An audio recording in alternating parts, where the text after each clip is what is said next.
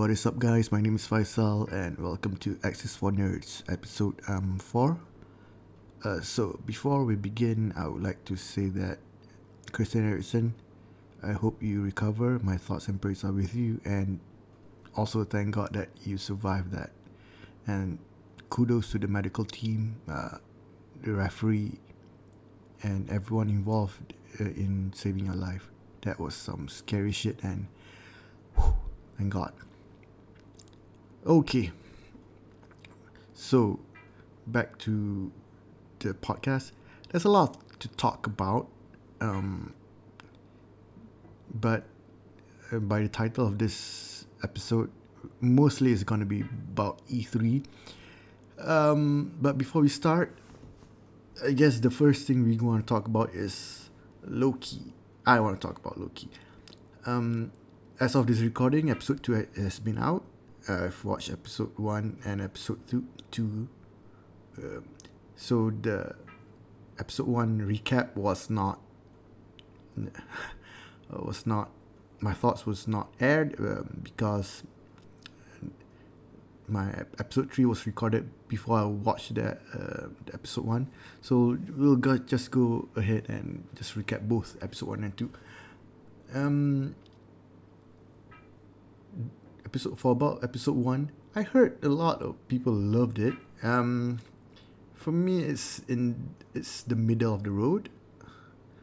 The episode is basically a reintroduction on who Loki is as a character, and this is the Loki from... Oh, by the way, before I forget, this is a spoiler-filled discussion. So...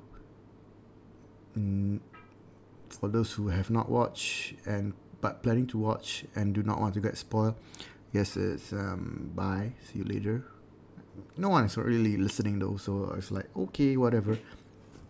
So again, episode 1 it's more of an introduction episode to the characters and the system of the TVA. So yeah, about episode 1, I heard a lot of people loved it. I'm not sure why. For me, it's okay. It's not the best thing that Marvel has put out. It was carried through by the characters. The characters, I would say, is really top notch, but the plot was there's no actual plot. Is a lot of setting up and exposition. So that's why I was just okay with it, I guess.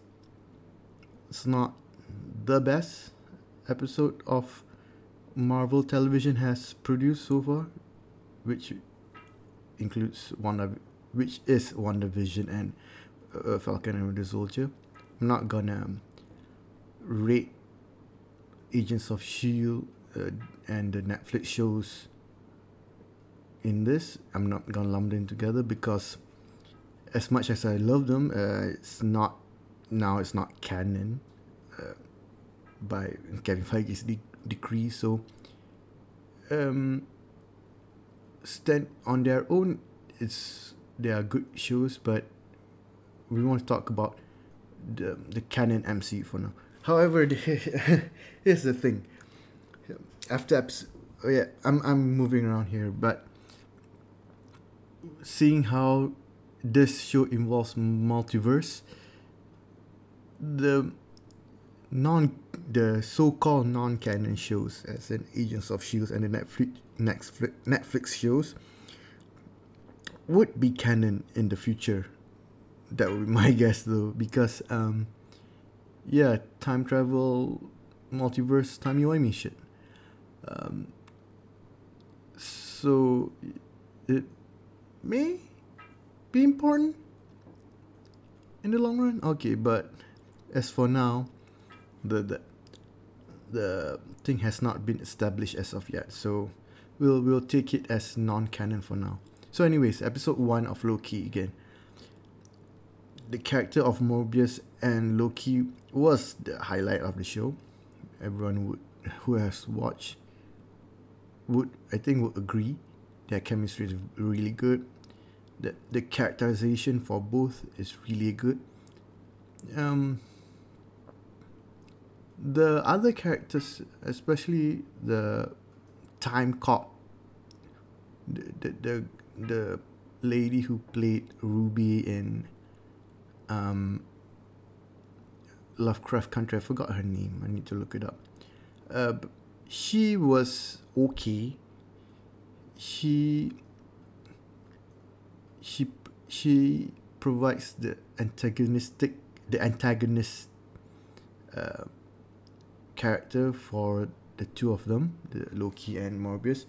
So it she plays the annoying antagonist in this bureaucracy.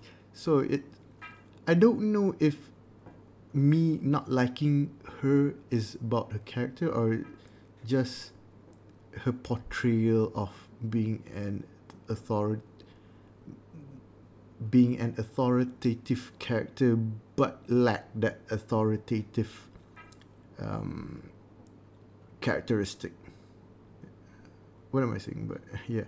So, anyways,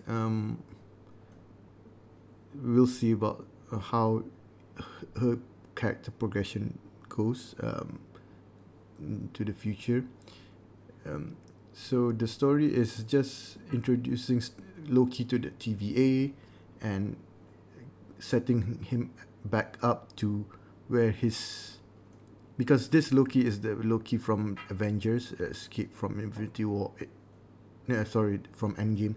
So they need to fast track his character development back to when he died in Infinity War.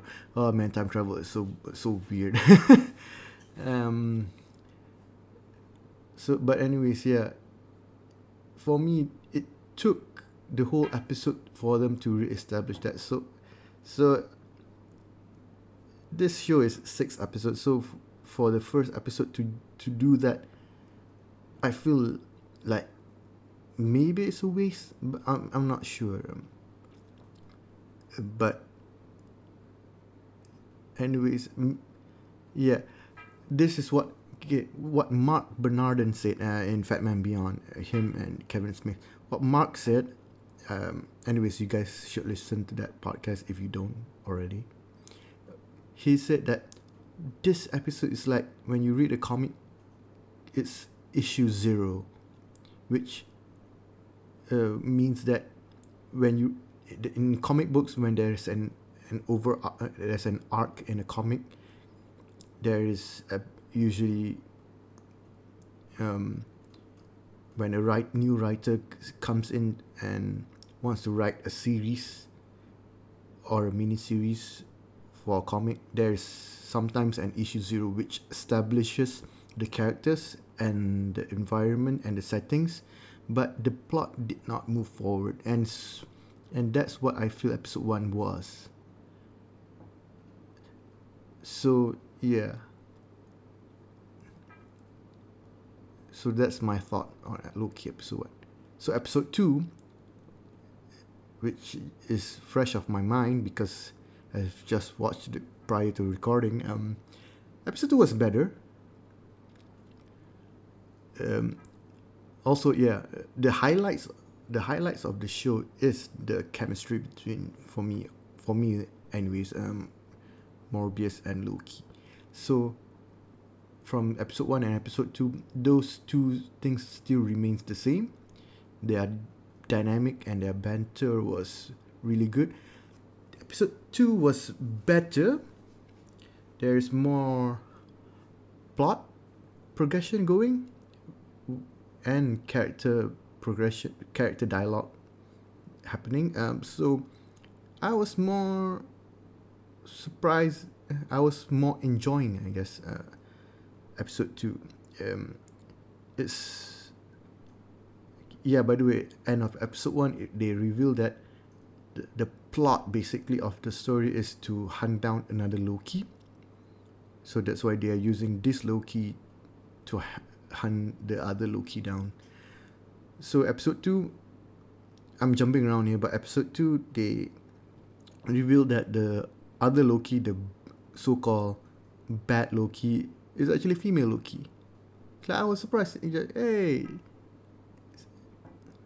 since in Norse mythology, Loki is gender fluid, so he or she has given birth prior. So it's like, if they incorporated some of those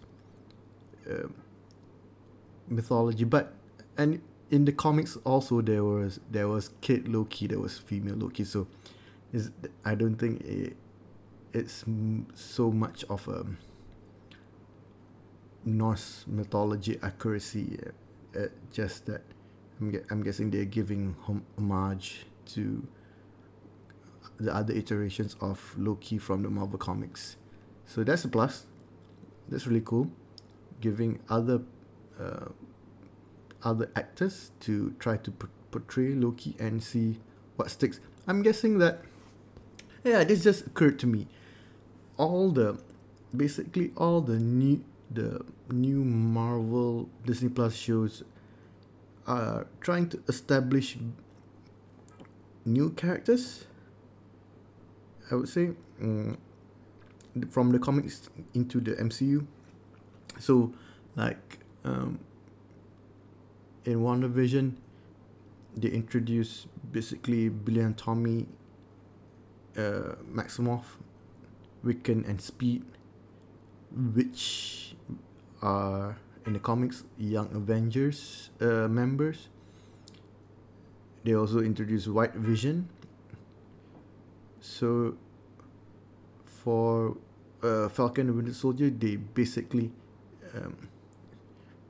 make it official that Sam will be Captain America, and also they introduce Patriot,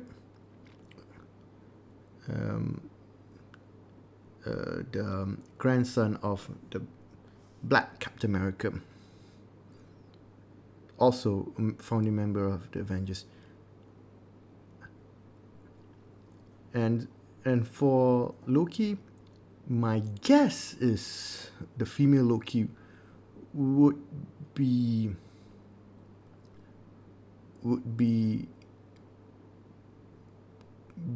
carried out in the future if they want to.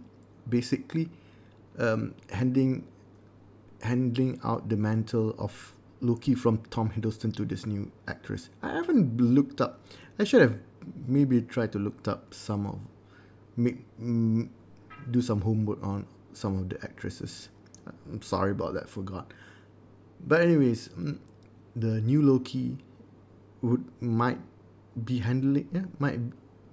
take the mantle off if Tom Hiddleston stops wanting to do Loki in the future.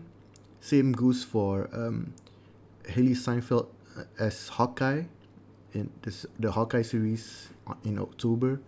Might be taking up the mantle from Jeremy Renner. Basically, Clint Barton handling out the Hawkeye mantle to Kate Bishop. So, yeah. Me thinking about it, I'm guessing that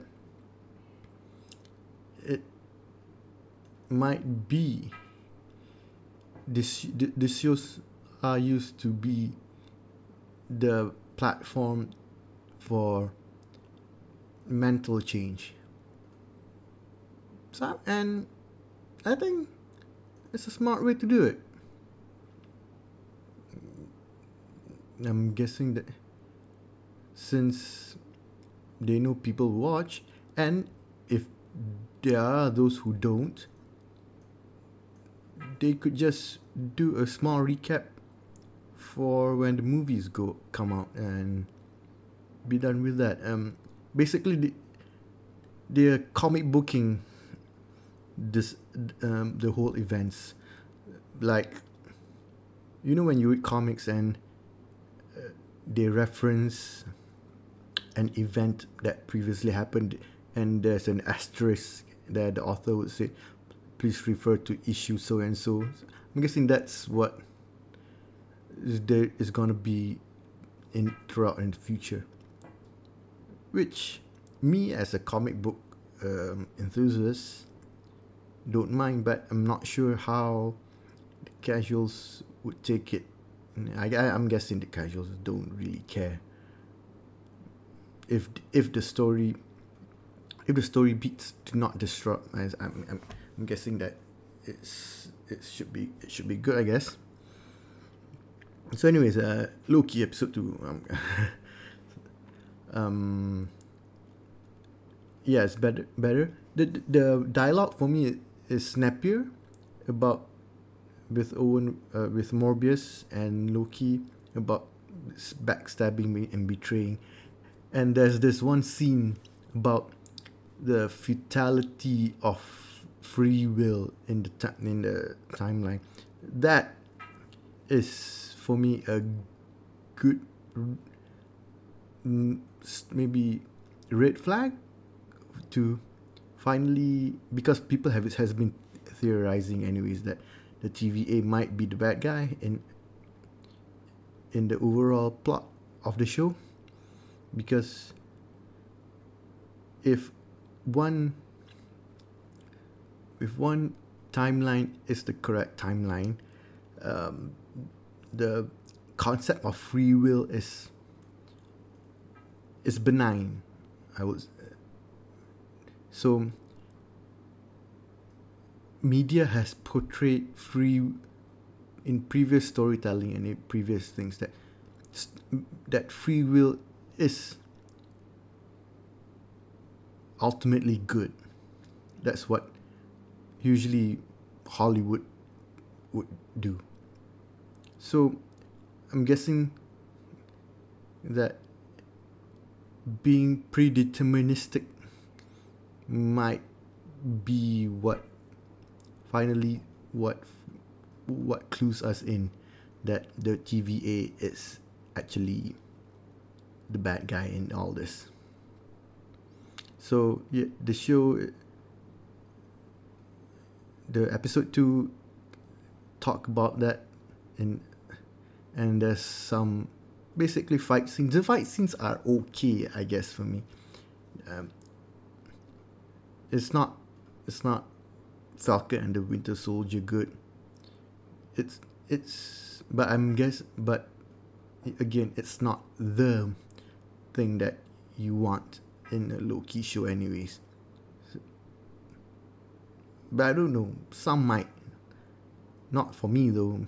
So there might be some that are disappointed in the action being so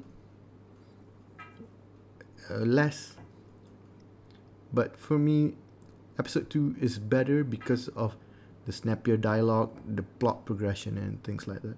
And it's time travel. I'm a sucker for time travel. Let me correct that. I'm a sucker for good time travel stories. So the verdict is still out, but I'm hopeful. There's a lot of talk about Nexus events and everything, so things like that also gets me excited, since it's theorizing the bigger events of the Marvel Cinematic Universe, basically multiverses, making everything was previously canon, which funnily enough it was a DC thing, Crisis on Infinite Earth. But anyways, yeah, that's my thought on Loki. There's some other things that I want to talk about, but the show is, to me, it's more complicated than the regular Marvel shows, so I might need some more time to scramble my thoughts on this before I dedicate I'll dedicate a whole episode in the future about this. Maybe once all 6 episodes was aired and we get a fuller picture on it, because God knows, yeah, WandaVision and Falcon and Winter Soldier went off for a fucking good start, but the last episode for me fell a bit flat. WandaVision more flat than Falcon and Winter Soldier, but the highs are very good, so I guess cancels out the low. Also, that might be controversial take, I don't know. Might not be. I saw people online discussing those two shows' endings and the less stellar reception on that. So I might not be in the minority on that. But I do hope that Loki sticks the landing. So anyways, another thing before we go to the E3 topic, it's just basically updating on Euro 2020. Earlier, I was talking about Christian Eriksen suffering a heart attack when playing for Denmark against Finland. So, first of all, thank God that he survived. Oh my God, shit was scary, yo. Shit was really scary. But yeah, thank God that he survived. Anyways, for the matches and my thoughts on it, I didn't catch all the matches since some of the good ones are at 3 a.m. In my time zone. So I used to have a very bad sleep schedule. I could have caught it, but currently I'm trying to fix it. Trying to get to bed earlier than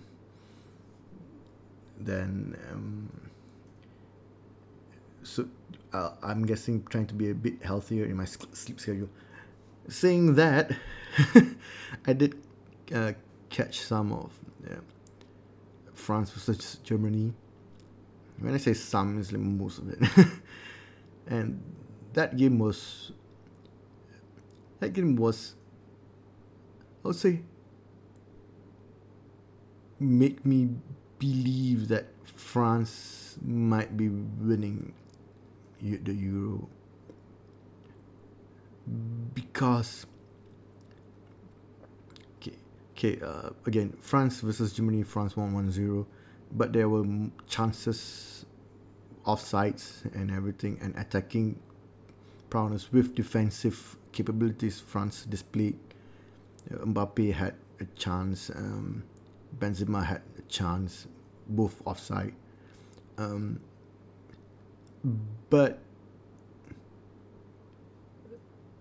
yeah, and France to me looks better overall. Germany might too, I don't know, but Joachim Low has, I'm guessing, the consensus is he's ran out of ideas in that team because he's been there since 2002. Wait, no, 2006. That's a really long time coaching Germany. Holy shit. But Germany might have chances, but they're not concrete as of yet. We'll see. The other favorites is Belgium, which won 3-0 against Russia. Belgium, for me, are favorites, but this is weird to say, but they are so good at attacking that they might not win.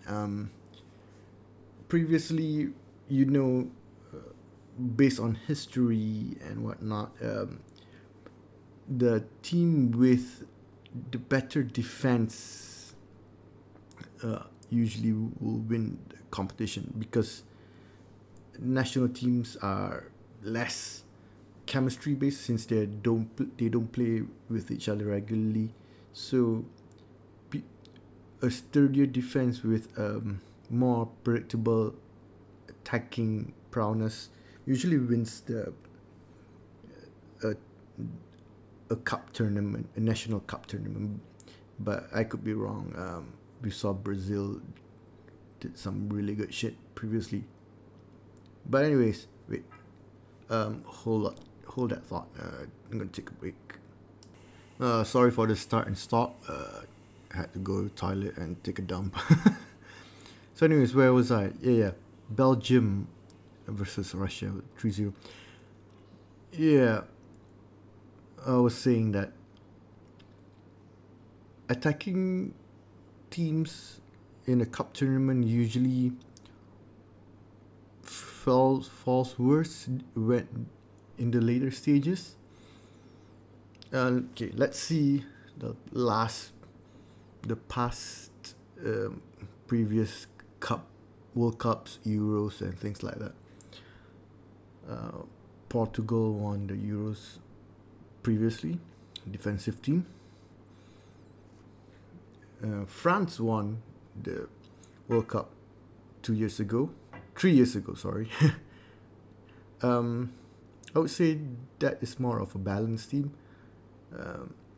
They're attacking, and I would say it's a defensive team, because previously they didn't bring Benzema. It was Giroud and it was Mbappe leading the lines, and he, as prolific as he is, that team was basically won by Kante and and the defense of Varane and crap, I forgot. It's not top of my head. But anyways, yeah. Varane and give me a sec. Yeah, Varane and Umtiti, which sadly enough fucked his knee beyond repair now. So, but I would say he would think that it's worth it being in the squad and winning a World Cup. But yeah, the attacking of Mbappe and Griezmann was really good, but the star of the show was the defense. I would say France is an overall balanced team, but I would say maybe 60% defense, 40% attack on that balance. So then Euro was Portugal, then the World Cup prior was Germany. That one was a bit of an attacking team, because 7-1 Brazil and whatnot. But yeah, even in the finals, it was 0-0 until Mario Götze got the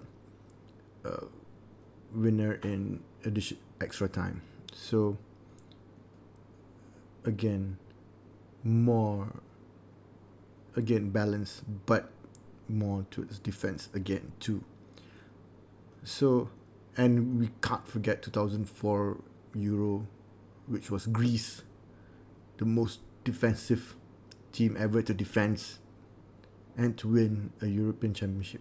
Holy shit, yeah, it was Greece.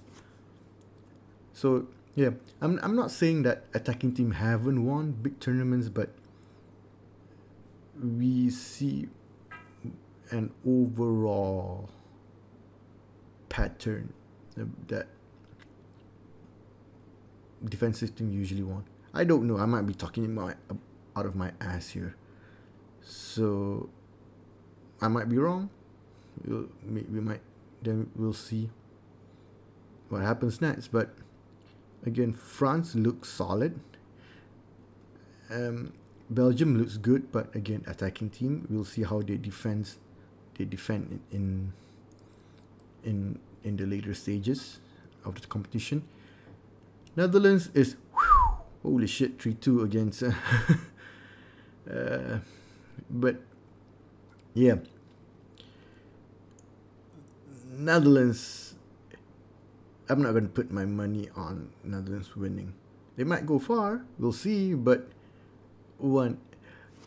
here's the thing: Frank de Boer, the coach, is so hated in Netherlands that he might just win this tournament out of spite. And if that happens, I'm all for it. I'm all for a spiteful manager winning the tournament just just to rub it in on the haters' faces. It's like if that happens, like more entertainment. Awesome. I don't know. We should talk about England.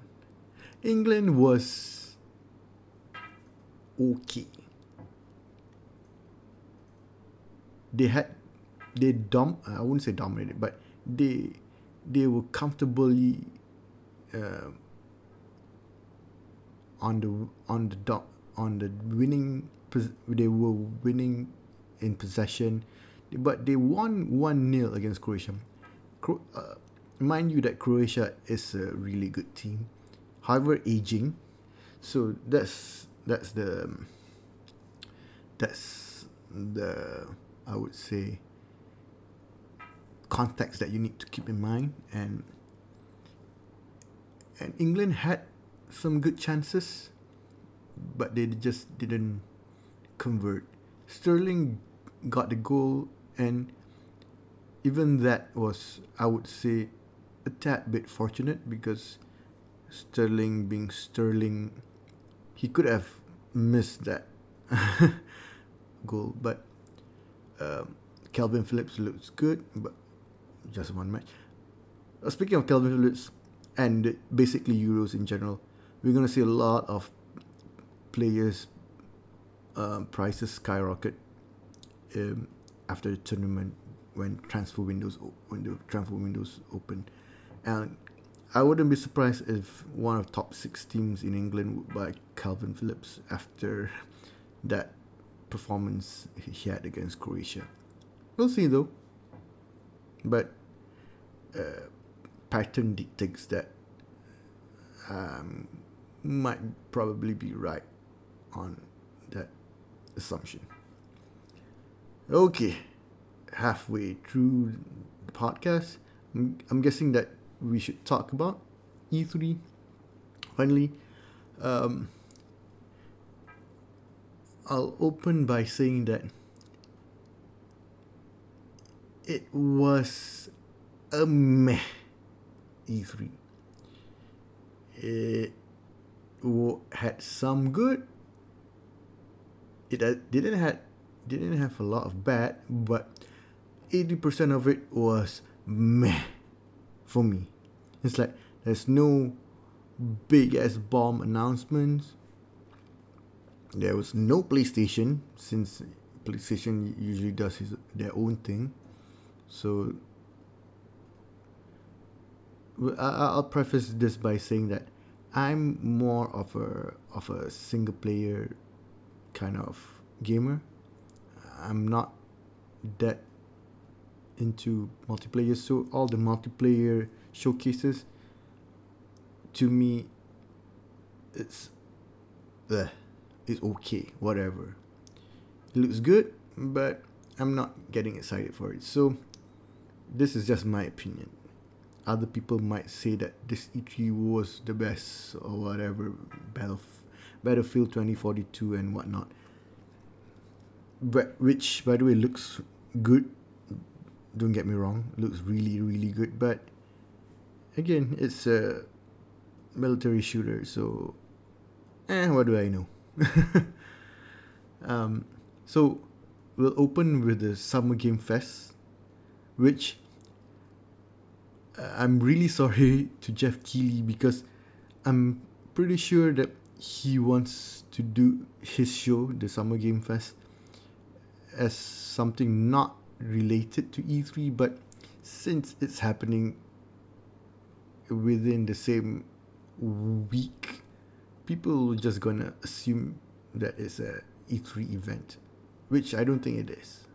Anyways, we open with the Summer Game Fest. A lot of indie games, a lot of okay, but obviously the biggest talking point, and this is for me one of the 20% that excites me about this E3. Elden Ring, motherfuckers. Finally get Elden Ring. After, I think the first and last tease was 2019. Holy shit, yeah.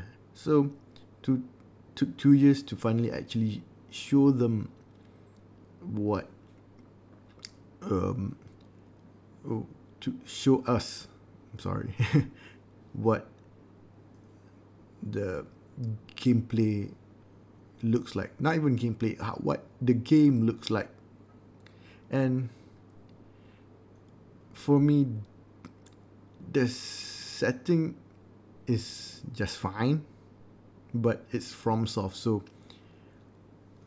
I'm always hopeful about the gameplay, because the setting looks like Dark Souls, but open world. More the monsters look better, more grotesque, more weird. I like weird. That's why Bloodborne is my favorite of the Souls game. Than Sekiro. Dark Souls for me, I played Dark Souls 1, and that's about it. I didn't play 2 and 3. I didn't play Demon Souls because I don't have a PS5 yet, and I didn't play it when it came out on PS3. So there wasn't a lot of experience for me to compare, but it looks more Dark Soulish rather than Bloodborne or Sekiro. Obviously, it's not Sekiro, since Sekiro is feudal Japan with Japanese folklore monsters and things like that.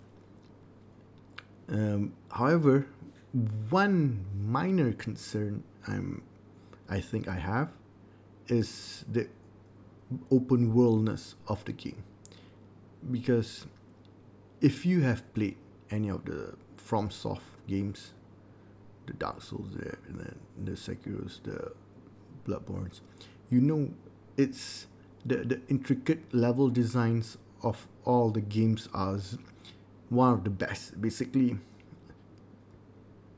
I would say top 3 games levels design of any modern video games. However, when it becomes open world, I don't know how they're gonna incorporate those level designs in the future. So that had me slightly concerned. I wouldn't be worried though, because FromSoft, their track record has been freakingly superb. So that's that. So I just hope that it doesn't go Breath of the Wild to me. I'm not saying Breath of the Wild was bad. I'm just saying that it feels less Zelda-ish compared to prior Zelda games. People love Breath of the Wild, so I need to mind how I phrase this. But Breath of the Wild is a good game, but I don't know if it's a good Zelda game, because Zelda games usually have gadget progressions, where you get items in the future to traverse back on all the unlockables and things like that. And when Breath of the Wild, level design is good, but it being open world means that you get all the tools that you need up front, so they can give you freedom. So I'm a bit concerned on Elden Ring, if that's the case for them. Basically, since it's open world and you can go anywhere, the level design is less intricate. But again, if the other aspects of the games are world class, that might just be a minor concern for me. So other than that, Summer Game Fest was just, again, okay.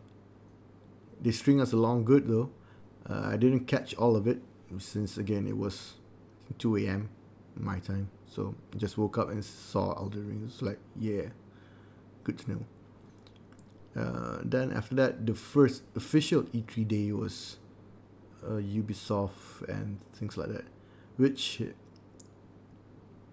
if you know me, I'm not big a big fan of Ubisoft games. It's a lot of padding. They showed Far Cry 6. They showed some other. The Mario and Rabbit was what got people excited though, because funnily enough, ironically enough, it's not a Ubisoft type game. It's not an because here's the thing: when you play Ubisoft games, the current modern Ubisoft games, you know what you're gonna get: open world, with a lot of side missions that usually copy paste, and some linear. I wouldn't say linear, but some set main quest, and that's about it. There's just a lot of side quest padding though, so again, it's not something for me. I don't want to grind in my single player games. So yeah, Ubisoft things was okay. What else was on day one? Give me a sec, I'll check. Yeah, I'm guessing that's it about day one. The others are 2K things, which had nothing. Had Tiny Tina's Wonderland, which is Borderlands 3 DLC, which again, not for me. So I saw a lot of people online was excited for that, so good for them.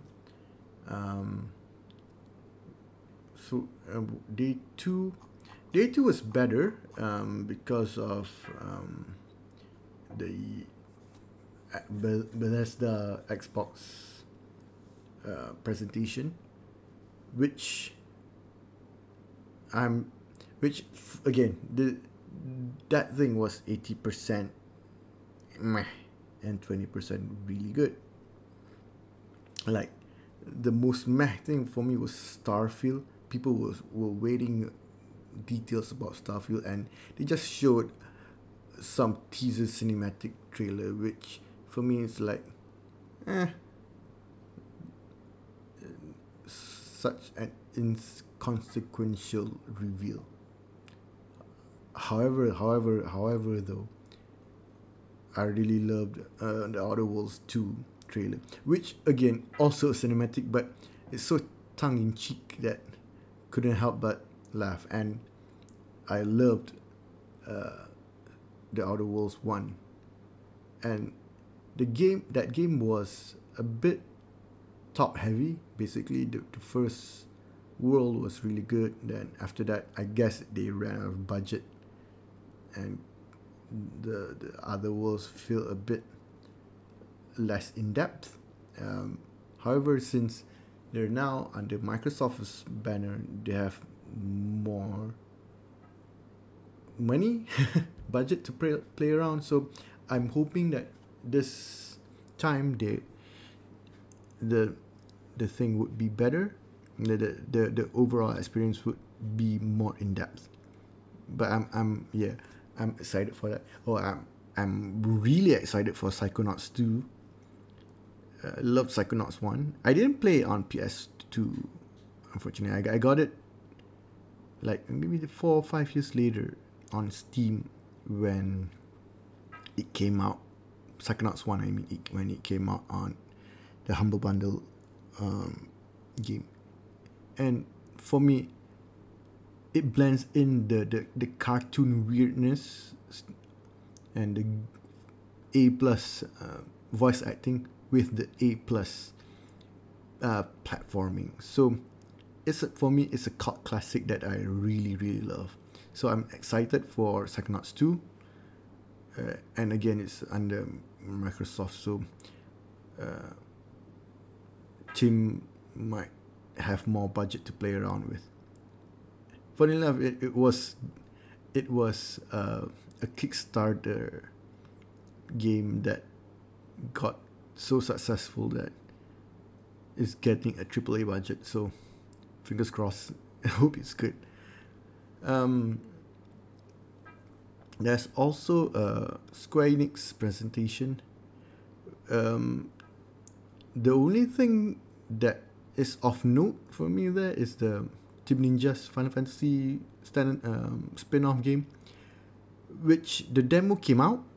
I can't play it since it's PS5 only. It looks a bit rough because I saw people streaming it. I saw Maximilian Dude streamed it basically. It's really the gameplay looks Neo-ish, which again by Team Ninja. So I'm guessing they're reskinning a lot of things using the same animation, same games mechanics from Neo, but in a Final Fantasy setting. It's a bit darker. It's more dark fantasy than the whimsical fantasy of Final Fantasy of previous iterations. However, it looks a bit generic. What I saw and what I heard commented was the gameplay feels good, but the gameplay looks not inspiring. I'm really hoping that they polished it before launch, because I like Neo. I didn't love Neo, but I like Neo. But there are some foreseeable issues that I think might be getting in the way. Okay. Anyways, we'll talk about other things. Another thing was again the Battlefield 2042 announcement. Looks good, looks okay, but not my cup of tea. So, Atomic Heart looks good though. Atomic Heart looks like a Russian Bioshock / System Shock kind of game. So, if they do things like that with engaging story and above average gameplay, might be something that's for me. I think so. Yeah, the Ubisoft thing, there was a Avatar game, not Last Airbender, the James Cameron Avatar game. So looks first person. It's like it's okay, whatever. It's Ubisoft. So again, not getting my hopes up. Not a hater, but oh yeah, speaking of Square Enix, Guardians of the Galaxy game, the consensus online people looks to really like it. For me, it looks above average. I have faith in Dan Abnett. In case you don't know, Dan Abnett is writing Guardians of the Galaxy game, which he also wrote the Guardians of the Galaxy reboot in 2008. I think that had the current roster that eventually becomes the Guardians of the Galaxy MCU. So you have the foundation writer there. So I'm guessing the story would be at least good to great, seeing on how they execute it. Gameplay looks a bit above average, not something mind blowing. So we'll see. The voice acting though, here's my controversial take. I liked them enough, but it feels like they are trying to portray the movie version, not Gamora. Gamora looks Gamora feels like the comic book Gamora. The other characters feel like they trying to imitate the MCU Guardians of the Galaxy a bit. So that to me leaves me a bit concerned on them trying to get crap, sorry about that.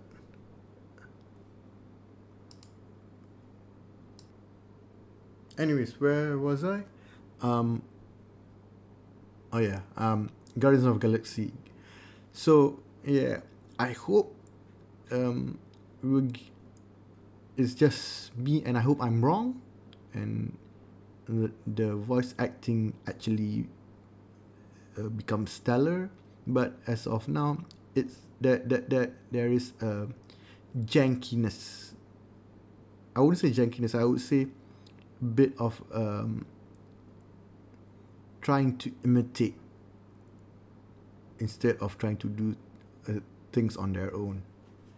I hope it's not another Avengers, but again, it's they came out and say it's a single player story driven game, so that alleviates some of my concerns.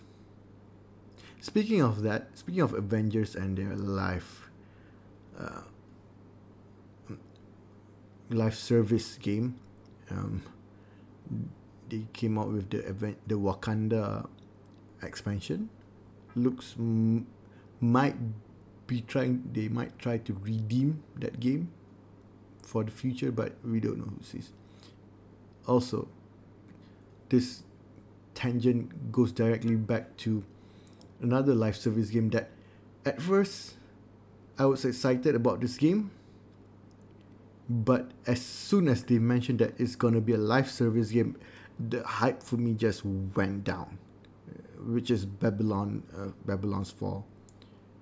It's a platinum games game. Such a weird thing to say, such a weird structure. But anyways, it's a platinum games game. I and as and I'll let you know that platinum games are some of my favorite, have produced some of my favorite games. Bayonetta franchise,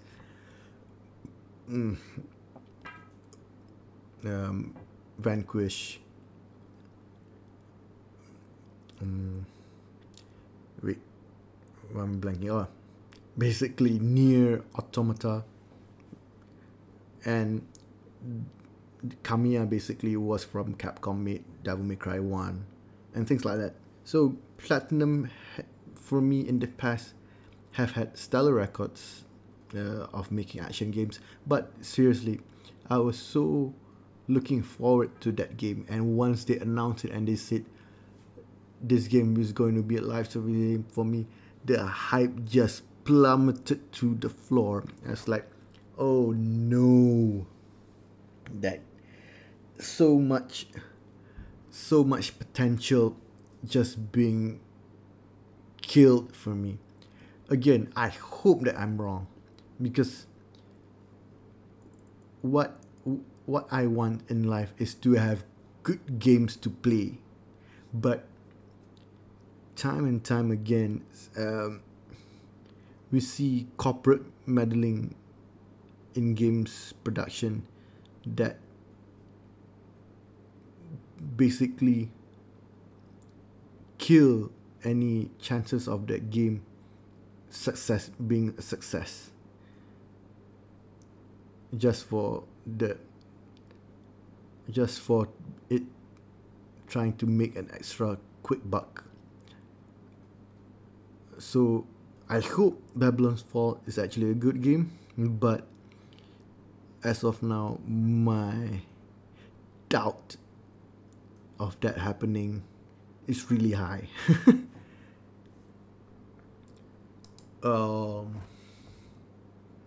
There's a Sea of Thieves Jack Sparrow announcement. That's funny. And then we'll go to the last day of E3. There are some other things that they'll announce, but this is for me like the last thing that the big shows of E3, basically Nintendo announcements. Okay, first of all, before we begin that, Nintendo, why are you so backass on how the internet works? Seriously, your games are so good, but your way of thinking in the modern sense in the internet age is so backwards that it makes me, I wouldn't say mad, but it makes me frustrated. Okay, if you guys don't know what I'm talking about, it's basically them saying that, making an announcement that please do not restream or do a reaction stream show with their E3 content. I mean, there is some, maybe parts of it I understand because they want to protect their own IP, but holy shit, dude. Restreaming and doing reaction shows are free promotions, and that's the thing. Their marketing team, their marketing team in Nintendo are so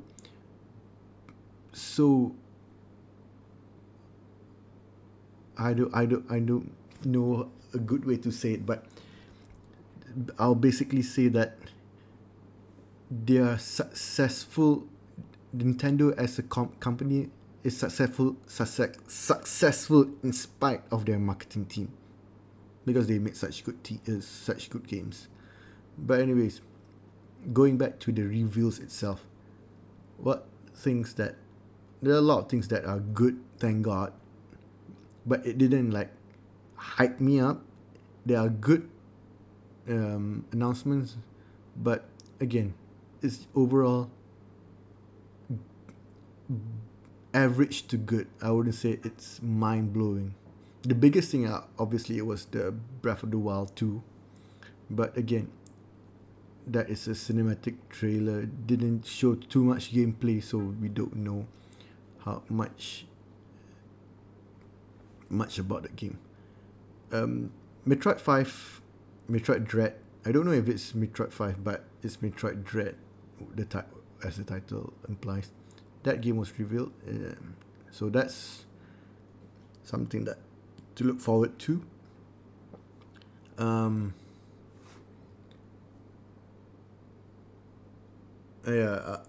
The Mario and Rabbids sequel, which also is a Ubisoft thing.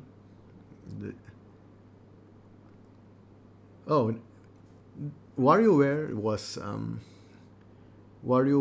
a nice surprise. I don't know if I'll buy it. I might, but we'll see. But WarioWare goes back to the reminiscent, nostalgia-driven things from the GameCube age and the Game Boy Advance age. Speaking of Game Boy Advance, Advance Wars 1 and 2 remake looks the graphics looks a bit meh, but if the gameplay is solid, I wouldn't mind giving it a try again. The game was really hard when I tried it when I was young. I don't know how old was I. I was in middle school. So anyways, this was a long time ago. So that was awesome. The Smash Ultimate character reveal was Kazuya from Tekken. I haven't played Smash for a while though, so it's not my. I had fun with it, but it's not something that I am in my radar. But There was a joke though, saying that this is the best Street Fighter Cross Tekken game we'll ever gonna get since yeah. So that made me laugh. Um, Shin Megami Tensei 5. That is that is something that I'm really looking forward to. I'm not hyped as in like Final Fantasy hype, but that is for me the top of the pile for now because it's coming soon and it's a it's a game that I know have very little formula tweaks from previous generations. So I'll know what I'm getting into, but with just newer, updated graphics and maybe some new innovative gameplay. Other things, yeah, not so much. People love talk. People love Diablo 2 remake. So not really. I don't really care about that since Activision Blizzard hasn't made a good game in ages to me. So what else? That. And yeah, that's about it. Oh yeah, Tales of Arise. But there's a Bamco short conference in 2 days time, so we'll see what that is about. I'm guessing they'll elaborate more on Tales of Arise, which that is also another game I'm looking forward to. So that's that. Also speaking, before we close, Capcom, holy shit, there's nothing for Capcom to show. So I don't know why they booked a slot for E3. There's just DLCs for RE8 and Great Ace Attorney, which I'm a fan of Ace Attorney, but we've already known that announcement prior. So I love Capcom games, but holy shit, there's just to me a waste of time. So get it together, Capcom. I mean, Capcom marketing team. Your games are so far so good, so they don't need to fix any of that. But marketing team, get your ass together. So I don't know. Yeah, that's about it for E3. There's not much else. Oh yeah, currently I'm just speaking of games. I'm playing Guilty Gear Strive, which is so far so good. I mean, really, really good. And I'm playing PSO2 New Genesis with friends just because that's the social thing that I can be doing with friends right now since lockdown has been extended to end of June. So we'll see. It might be extended again if cases haven't dropped down and vaccination rates don't go up. So on that happy note, I'm gonna end today's episode. So hope to see you guys again next week. Bye bye.